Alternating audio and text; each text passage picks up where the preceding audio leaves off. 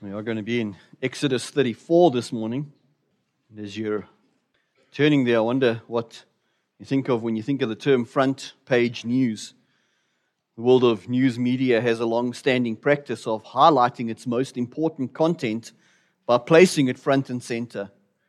Back in the days when newspapers were actually a thing, there was literal front page news. No, newspapers are still a thing, but not so much. Where they would take the most important news of the day and put it on the front page to draw attention to it. And as the news world transitioned from newspapers to news websites, there were still front pages to those websites. And once again, the most important content, the most urgent content was highlighted on the front page of the website. Then we transitioned into the world of social media. And social media doesn't have pages, but the concept of pinned content came into play, where you can take what you consider to be the most important content that you have and pin it to the top of your page or the top of your profile so that it draws attention to it. Visitors can quickly and easily access it. Well, Sam Albury has referred to Exodus 34 verses 6 and 7, where God reveals himself to Moses as God's pinned tweet. It was several years ago when Twitter was actually still relevant. And he called it that because this is a text, these verses, this revelation of God, these are verses that are quoted or alluded to dozens of times in the Old Testament. If repetition highlights importance, then these verses may be the most important thing that God actually says about himself because they are repeated so often in the Bible. This formula in verses 6 to 7 teaches us in summary form pretty much everything we need to know about the God of the Bible. And so this morning I want to consider God's pinned tweet, God's pinned post, as we look at these opening 9 verses of Exodus 34 under 4 broad headings. The first of those is what I've called the law we need. The law we need. Look with me here at verse 1. Exodus 34 verse 1. The Lord said to Moses, "Cut for yourself 2 tablets of stone like the first, and I will write on the tablets the words that were on the first tablets, which you broke." Now, if you were entirely unfamiliar with the story until now, you might wonder, what are these 2 tablets? Why did Moses break them? What's going on here? I trust that many of you are familiar with the story, but I don't want to assume that you are, so let me just bring you up to speed. Some 40 days prior to these events, God had called Moses to come up to him at Mount Sinai. And while Moses was up there, God revealed to him his law, and he gave him instructions for the building of the tabernacle. And then God gave to Moses 2 tablets of stone with the law written on them. Two tablets, each with a copy of the 10 commandments on them. Two copies of the 10 commandments, written on tablets of stone that God provided with the finger of God, Exodus 31 verse 18. These 2 copies of the law were tangible representations of God's covenant with his people. But while Moses was on the mountain, the people down at the foot of the mountain were getting very impatient. They were getting impatient because Moses was taking so long to come back. They didn't know how long he was going to be gone. And so when they saw that Moses delayed to come down from the mountain, they demanded that Aaron build them a physical representation of these gods who had brought them, of the God who had brought them out of Egypt. Aaron agreed to do so, and he constructed a golden calf for them in Exodus chapter 32. Moses is completely oblivious to this, but the Lord knew what was happening. And so the Lord said to Moses in Exodus 32 verse 17, "Go back down," and it's interesting the way that he phrases it, "Go down, for your people, whom you brought out of the land of Egypt, have corrupted themselves." These are not my people, these are your people, Moses. God told Moses that he intended to destroy the people and build a new nation through his descendants. But Moses interceded for the people and asked God not to do that. Well, Moses went down, and when he arrived back at the camp and he sees the idolatrous worship of the people with his own eyes, he angrily throws the tablets on the ground, smashing them to pieces. Now, that wasn't an act of uncontrolled rage, like he just couldn't control himself. That was a physical representation, a symbolic representation of what they had done. He has God's commandments, he has God's covenant, you have broken it. And he throws the tablets down, smashing them to 1,000 pieces on the ground. He then destroyed the idol and restored worship, but at the cost of some 3,000 lives. Well, the next day, Moses went back up the mountain to once again intercede for the people. Chapter 33 then records the people leaving Sinai, and Moses continued intercession with them, which brings us to the text before us. The Lord said to Moses, "Cut for yourself 2 tablets of stone like the first, and I will write on the tablets the words that were on the first tablets, which you broke." Now, some of the interpreters have made much of the fact that God provided the first 2 tablets, but here he tells Moses to bring 2 tablets with him. If there's any significance to the fact that Moses brought the tablets with him this time, that significance isn't revealed in the text itself. The point of this is not that Moses provided the tablets. The point of this is that God was willing to continue being in a covenant relationship with his people. God was not done with Israel. He was prepared to pick up the broken pieces of the covenant and continue in covenant relationship with his people. The instruction for Moses to cut these 2 new tablets of stone was a sign of hope. And so he goes with these 2 tablets of stone to have the 10 commandments, the stipulations of the covenant, written on them. It was necessary for God's people, being in covenant relationship with him, to have this written law. They needed the stipulations of the covenant. And interestingly, the stipulations were the same as those made earlier. God didn't alter his law because the people had failed. He didn't say, okay, well, sure, maybe that was a little bit too harsh. Let me lessen it a little bit. The same 10 commandments that were written on the first copies would be written on the second tablets. If the people were going to renew their covenant with God, they still needed to live by his law. They needed to worship him exclusively and as he commanded. They needed to honor his holy name and his holy day. They needed to respect authority. They needed to honor life. They needed to practice sexual purity. They needed to respect private property. They needed to speak with integrity. They needed to be satisfied with what God had given to them. The same things applied. Now, by the way, let me just say this as an aside. It's interesting that God says in verse 1 that I will write on the tablets the words that were on the first tablets. But if you just skip down to verses 27 and 28, we won't go all the way there today. But it's interesting, the Lord said to Moses in verse 27, "Write these words, you write these words, for in accordance with these words I have made a covenant with you and with Israel." So he was there with the Lord 40 days and 40 nights. He neither ate bread nor drank water, and he wrote on the tablets the words of the covenant, the 10 commandments. This is for free, but that's the way inspiration works in Scripture, by the way.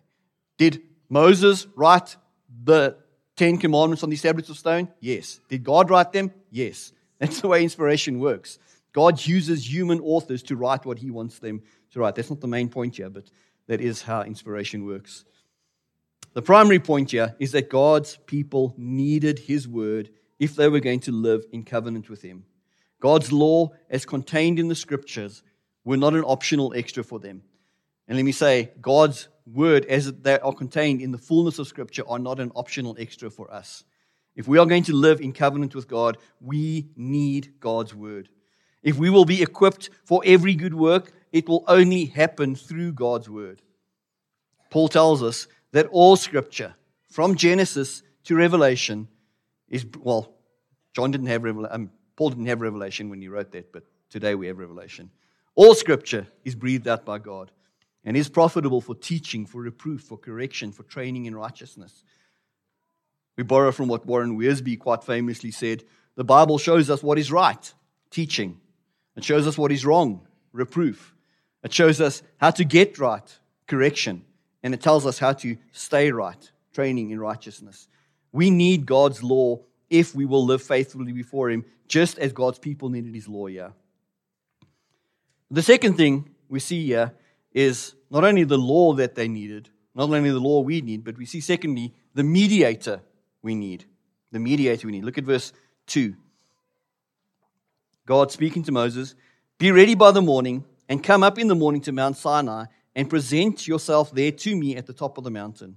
No one shall come up with you, and let no one be seen throughout all the mountain. Let no flocks or herds graze opposite that mountain." So Moses cut 2 tablets of stone like the first, and he rose early in the morning and went up on Mount Sinai as the Lord had commanded him, and took in his hand the 2 tablets of stone. We see something about the mediator that Israel needed, and are thereby reminded of the mediator that we need. Now, when God first gave the law, God first called Moses to come up so that he could give the law, in Exodus chapter 19, chapter 19 and 20, God clearly told the people that they were not allowed to come, that they were not allowed to touch the mountain. Anyone who touched the mountain, whether man or animal, whether human or animal, anyone who touched it would die. Only Moses was permitted to approach God, and he would do so on behalf of his people. And while it's not explicitly stated in this text, the implication is that the warning was the same. Anyone who touches the mountain while Moses is up there will die. So you steer clear of the mountain. I am dealing with Moses on your behalf. The penalty for approaching God without a mediator was straightforward. It was death. And that penalty, by the way, remains today. What does the Bible tell us is the wages of sin? Death. The wages of sin is death. Romans 5 verse 12, just as sin came into the world through one man, and death through sin, so death spread to all men because all sinned. The Bible tells us that on that day when Jesus Christ comes back to judge the living and the dead, those who stand before him without a mediator will receive the penalty of eternal destruction from the Lord's presence. God's law is holy. God is utterly holy, and therefore his law demands utter holiness. God will not allow sin to go unpunished, which puts us in a pretty precarious position, doesn't it? Why? 1 Kings 8 verse 46, there is no one who does not sin. Every one of us sins. And if the wages that we earn for our sin is death, that puts us in a pretty serious position. How then can we possibly approach God? Well, Israel needed a mediator. They needed someone to go to God on their behalf, and we likewise need a mediator. Moses went to God on Israel's behalf. But the mediator that the people needed in this moment is not the mediator that we need today. They needed Moses, but Moses isn't a sufficient mediator for us today. If we will have hope of eternal fellowship with God, we need a mediator who is better than Moses. A mediator who, unlike Moses, was not a sinner. And of course, God has provided that mediator in the person of the Lord Jesus Christ. Jesus Christ is truly God, and he truly became a man to live a perfect life on our behalf, to die a sacrificial death on our behalf, to rise a victorious resurrection on our behalf. And as we will commemorate in just a few weeks' time, 40 days later, he ascended to heaven, where he took his throne at the right hand of his Father. And Hebrews 7 verse 25, he always lives to make intercession for us. Moses made intercession here. Moses mediated here. But Moses died. Moses is no longer alive to make intercession to God on behalf of his people. But Jesus Christ, who died, rose from the dead, and he is always alive. He lives evermore so that he can make intercession for us. Moses was sufficient in this moment. He is not sufficient for us today. In our sin, we face certain and eternal death. But in Jesus Christ, as our mediator, we may embrace the hope of eternal life. If we will but confess our sin and embrace Jesus Christ as our Savior, we can be confident that he ever lives to make intercession for us. So we see the mediator we need. Thirdly, this morning in verses 5 to 7, we see the God we need. The God we need. Look with me in verse 5. Moses has now ascended the mountain, and the Lord descended in the cloud and stood with him there and proclaimed the name of the Lord. The Lord passed by him and proclaimed, the Lord, Yahweh, Yahweh, a God merciful and gracious, slow to anger, and abounding in steadfast love and faithfulness, keeping steadfast love for thousands, forgiving iniquity and transgression and sin, but who will by no means clear the guilty, visiting the iniquity of their fathers on the children and the children's children to the third and fourth generation. God reveals himself here by that covenant name, the Lord. In your Bible, it's all capitalized, capital L, capital O, capital R, capital D. It's an indication that the Hebrew word behind that is Yahweh.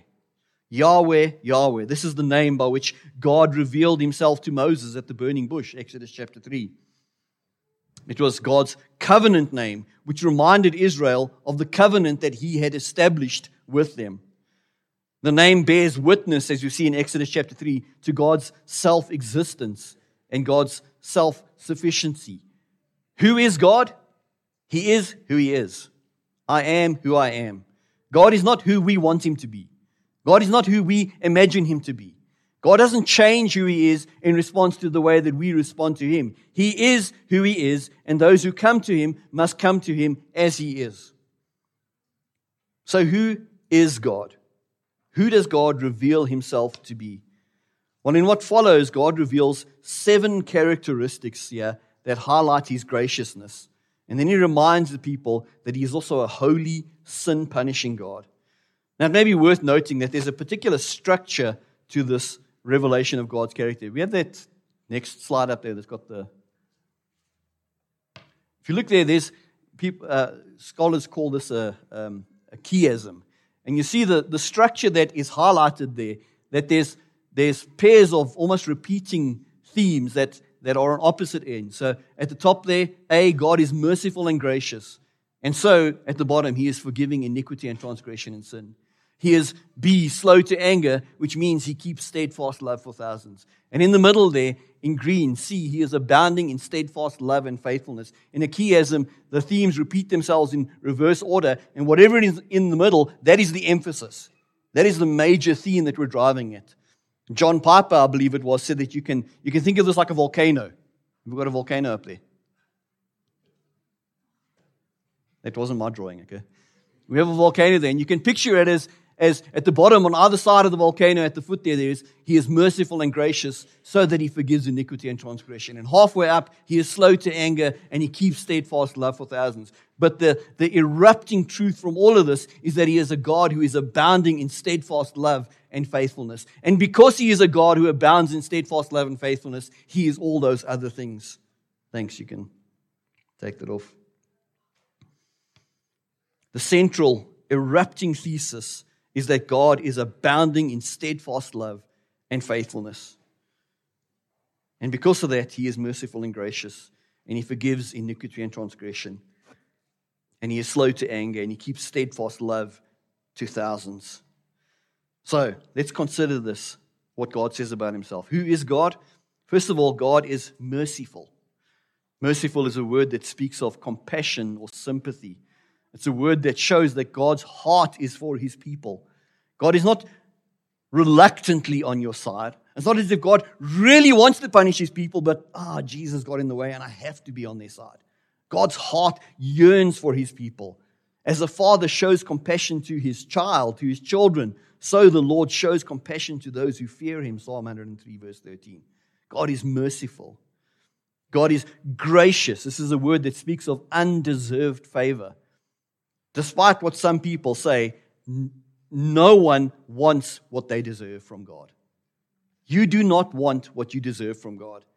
We should be deeply grateful that God does not give us what He deserves, but that in His grace, God gives us what we don't deserve. In His grace and through the Lord Jesus Christ, God makes it possible for us to receive the forgiveness of sins and eternal life. Again, the wages of sin is death, but the free gift of God is eternal life through Jesus Christ our Lord. That is grace. And grace is deeply necessary because none of us can earn God's favor by our own merit. We need God to be gracious if we will have any hope of forgiveness and eternal life. God is slow to anger, the text says. This isn't to say that God never gets angry, because certainly as you read Scripture, there are times when God gets angry. But we are told here that He is slow to anger. He doesn't fly off the handle with uncontrolled rage. When He does get angry, it is controlled because it is righteous anger. A commentator by the name of John Mackey writes, slow to anger does not present the Lord as a frustrated deity who eventually loses patience and strikes out against those who have thwarted Him. It rather acknowledges that the Lord is reluctant to act against His creation, even when it is in rebellion against Him. He waits long to give the sinner opportunity to return in repentance. But He is not forgetful and will not condone sin. At a time of His choosing, He will act decisively against it. God's slowness to anger, God's patience has a very particular purpose. Doug is going to be on sabbatical later this year. And for about 6 weeks, the elders are going to be taking a very brief journey through 2 Peter. 2 Peter tells us the reason for God's slowness to anger, tells us the reason for God's patience. Peter writes in 2 Peter 3 verse 9, the Lord is not slow to fulfill His promise. In other words, don't think that because God's anger, God's promises of judgment are coming to pass, don't think that God is just unnecessarily delaying them as if He's not going to act. God is not slow to fulfill His promises, some count slowness, but what? He is patient towards you. And why is He patient towards you? Not wishing that any should perish, but that all should reach repentance. That's what God wants. God is patient with us. God is slow to anger because He wants us to come to repentance. He will judge, but at His heart, He wants to exercise patience. He wants to give us opportunity to repent and receive forgiveness. Isaiah 28 verse 21 describes judgment as God's strange deed, as God's alien work. Not something that He loves to do, although He will do it. So deep is His heart for forgiveness that He sent His one and only Son, that whoever would believe in Him would not perish but have eternal life. God does not delight in punish sinners. He delights in greatly forgiving them through Jesus Christ. God, the text tells us, is abounding in steadfast love and faithfulness. Steadfast love translates the Hebrew word chesed, which is a word that refers specifically to His covenant commitment to His people. Faithfulness carries the idea with it of truthfulness, that God tells the truth. In other words, God's covenant love, His steadfast love, His covenant faithfulness is secured by the fact that He always tells the truth. That if God makes a promise, He keeps it. When He enters into covenant with someone, He will follow through because He is a God of truth. This, by the way, is the theological principle that undergirds the Reformed teaching of the preservation of the saints, the perseverance of the saints. That nothing can separate us from the love of God in Christ Jesus, because when God makes a promise, He will keep it. And when God saves someone, He enters into a covenant with them that I will make you like Jesus Christ. And God will keep that promise. There is no one with whom God enters into a covenant relationship who will fall away from Him, because God is a God of truth. God, it says, keeps steadfast love for thousands. If you have an ESV, the footnote in your ESV will say, as an alternate translation, to the 1000th generation. Steadfast love again, once again, chesed. And the point here is that God's steadfast love endures. God's covenant love is not so narrow that only a few benefit from it. God's covenant love spreads far and wide and is for thousands of generations. His love endures. God, we are told, forgives iniquity and transgression and sin. The word translated forgiving literally means to lift or to carry. The idea is that God Himself carries our iniquity and transgression and sin. And I trust once again you see how that points us to the Lord Jesus Christ, who literally carried our transgressions to the cross. Jesus carried our sins to the cross and died in our place so that we could experience God's forgiveness. To underscore just how forgiving God is, He speaks of His willingness to forgive iniquity and sin and transgression. Three words that all speak of sin, but they emphasize different aspects of sin. Iniquity means to turn aside from what is right and good.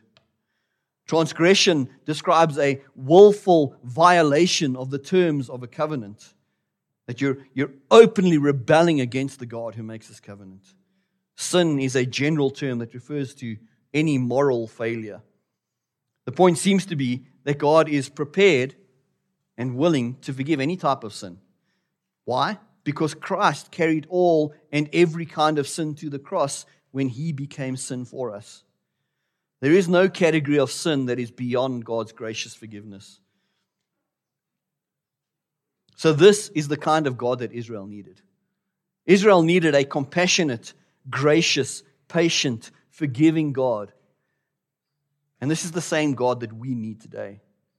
We need a God who will hear our cry of distress, who will treat us better than we deserve, who will be patient with our grumbling and our complaining. We need a God who will forgive our sin. And the God of the Bible is just such a God. Again, as we've said time and again, these attributes of God are most clearly seen in the Lord Jesus Christ, who is the one through whom God pours His compassion, grace, patience, and forgiveness on His humble, repentant servants. But that's not all that God reveals about Himself here. Because while God is slow to anger, and while He is willing to forgive every kind of sin, willing to forgive every kind of sin, He is not willing to overlook sin. And yes, there's a difference between forgiving sin and overlooking sin. The text tells us here in verse 7 that He will by no means clear the guilty, visiting the iniquity of the fathers and the children and the children's children to the third and fourth generation. Now, people love to hear about this God who is graciously compassionate and faithfully loving and patiently forgiving. They don't like to hear about the God who is determined to punish sin. But if we ignore God's revelation about His justice, we have constructed an idol, as sure as Israel constructed an idol while Moses was on top of the mountain. The God of the Bible is a God of justice who must and will punish sin. He longs to forgive, but He will punish sin. God, it says, will not clear the guilty. That is, He will not sweep unconfessed sin under the rug. Because He is holy, He must deal decisively with sin. And according to this text, He is committed to visiting the iniquity of the fathers and the children's children to the third and fourth generation. There's probably a hint here that God deals with families. And in the way that we are used to living today, we think of succeeding generations as, or third and fourth generations as succeeding generations, those that will come after us. In our context, a family is a husband and wife and, 2.4 children? But in Old Testament times, families generally lived together in much larger units. Today, we find it impossible to think that we will be living with our parents in our adult years. And certainly when we get married and we have kids, we must have a home of our own. And our parents must be in their own place. That's not the way that they did things in Old Testament times. In Old Testament times, 3 or 4 generations lived together as a family unit in the same place. Households easily included 3 or 4 generations, with the oldest typically considered to be the family patriarch. In an Old Testament context, therefore, when we think of God bringing discipline on 3 or 4 generations, it could be the same family unit, much like God did with the sin of Korah, when God judged the entire family unit for that, or the sin of Achan in Joshua chapter 7, when God brought judgment upon that entire family. But there may be another principle at play here. It may be that God visits the iniquity on succeeding generations by allowing sinful tendencies, if left undressed, to be passed on to those subsequent generations. You see, children learn from their parents. And they learn from the good things we do, and they learn from the bad things we do. If we don't model humble obedience, our children are not going to learn humble obedience. If our children hear us gossiping and backbiting, what are they going to learn to do? To gossip and backbite. If our children see us bitterly withholding forgiveness against those who have wronged us, they're going to learn to bitterly withhold forgiveness against those who have wronged them. If our children see us idolizing material possessions, they're going to grow up idolizing material possessions. And in that way, apart from the grace of God, our sin may well be visited on subsequent generations. But the primary idea here is that God is a God of justice. Yes, God is a God of grace, but He is also a God of justice. There are certain segments of progressive Christianity today that promote the idea of a God of what we might call a God of unjust love. That God is just loving. He's not interested in justice. He just wants to love everyone, and everyone must come to Him and experience His love all the time. There's no thought of justice. But the God of the Bible is a God of holy, just love. Indeed, God's love is most clearly displayed against the backdrop of His holiness. C.S. Lewis writes, "Mercy, detached from justice, grows unmerciful." That is the important paradox. As there are plants which will flourish only in mountain soil, so it appears that mercy will flower only when it grows in the crannies of the rock of justice.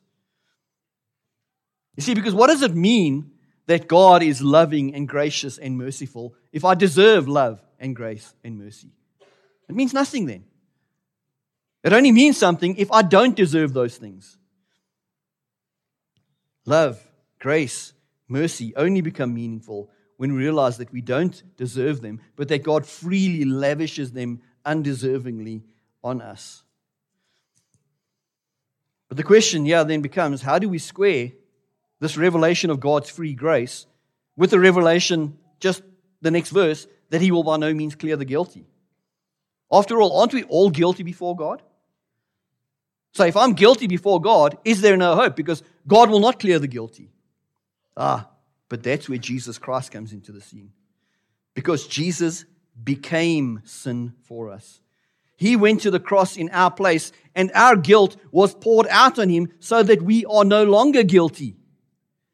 You see, in Christ, God doesn't overlook sin. God punishes sin in Jesus Christ. Jesus died as a substitute for those who would believe in Him.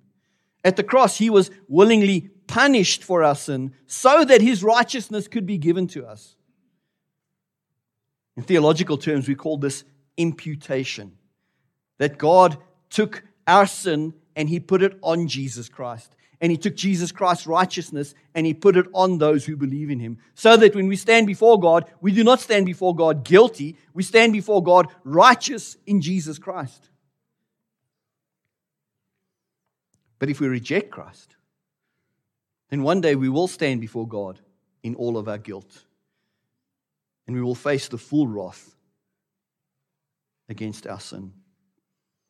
Jesus died and rose to deliver us from that wrath. And our only hope of standing before God guiltless is to receive Christ's offer of forgiveness through the cross. Now finally this morning, you see in verses 8 to 9 what I've called the response we need. The response we need. Look with me at verse 8.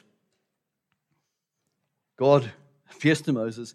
He graciously reveals to Moses who He is. And how does Moses respond? Moses quickly bowed his head toward the earth and worshipped. And he said, "If I have now found favor in your sight, O Lord, please let the Lord go in the midst of us, for it is a stiff-necked people, and pardon our iniquity and sin, and take us for your inheritance." How did Moses respond to God's self-revelation? He worshipped. Worship is the only appropriate response to the revelation of God's gracious, merciful, patient, forgiving character. To worship means to bow. It's an act of submission. In worship, Moses acknowledged the people's sin, and he pleaded for forgiveness, and he begged God to receive this nation once again as His own. He knew that this was the only way that they could possibly be God's people, to receive forgiveness. It was the only way that they could escape God's righteous judgment, was to receive forgiveness. And we need the same response. Moses acknowledged that he and the people he led were a stiff-necked people filled with iniquity and sin. We need to recognize the same. Sin is rebellion against God's law. Either by doing or thinking or saying what God says you may not do, think, or say, or by not doing, thinking, or saying what God says you must do, think, or say. We sin by transgressing God's law and by failing to obey God's law. And that sin renders us guilty before God, before a God who will by no means clear the guilty. We face the penalty of eternal death because we have sinned against a holy God. We must recognize that. We must acknowledge that. We must confess that. But confessing that, Moses prayed that God would forgive, would pardon our iniquity and our sin. And indeed, our only hope in the face of our guilt is pardon from Almighty God. And that pardon is and always has been exercised in the Lord Jesus Christ. People say, how were people in the Old Testament who had never heard of Christ, how were they saved? Well, you see, back in the garden when Adam and Eve first sinned, God gave a promise. And God said that one day, the offspring of the woman, he's going to come and he's going to deal with sin. He's going to take care of sin. He will crush the serpent's head and the serpent will bruise his heel. And ever since then, people who wanted to stand righteous before God, people who wanted to believe in God, looked back to that promise and said, I trust in the one who will come to deal with sin. That's where my hope is found. It's not found in me. It's not found in these animal sacrifices. I am trusting in that one who God promised will come and will crush the head of the serpent. And we are saved today the same way. We're just saved by looking back to the one whom God did send to crush the head of the serpent. Moses prayed that God would take the people for his inheritance. Those who have been pardoned of sin have become God's eternal inheritance. We have a sure eternal hope because of our pardon. God's people are his unique possession. It's interesting if you study the word inheritance or related words in the Bible, particularly as they're used between God and his people. In the Old Testament, predominantly, the idea of inheritance is God inheriting his people. For example, Deuteronomy 32 verse 9, the Lord's portion is his people. Jacob is his allotted inheritance. Or again, Deuteronomy 9 verse 29, they are your people and your heritage, your inheritance, whom you brought out by your great power and by your outstretched arm. So we know, as Anton read this morning, the earth is the Lord's and the fullness thereof, but God's people are his special inheritance. We have a relationship with God in a way that the rest of the earth does not. He cares for his people in a way that is unique. In the New Testament, on the other hand, the overriding idea of inheritance is what God's people inherit in him, that we inherit God. He is our inheritance. God belongs to his people in a way that he does not belong to those who are not his people. And these two uses of inheritance are brought together in some places in Scripture. So for example, Jeremiah 10 verse 16, listen to what this says.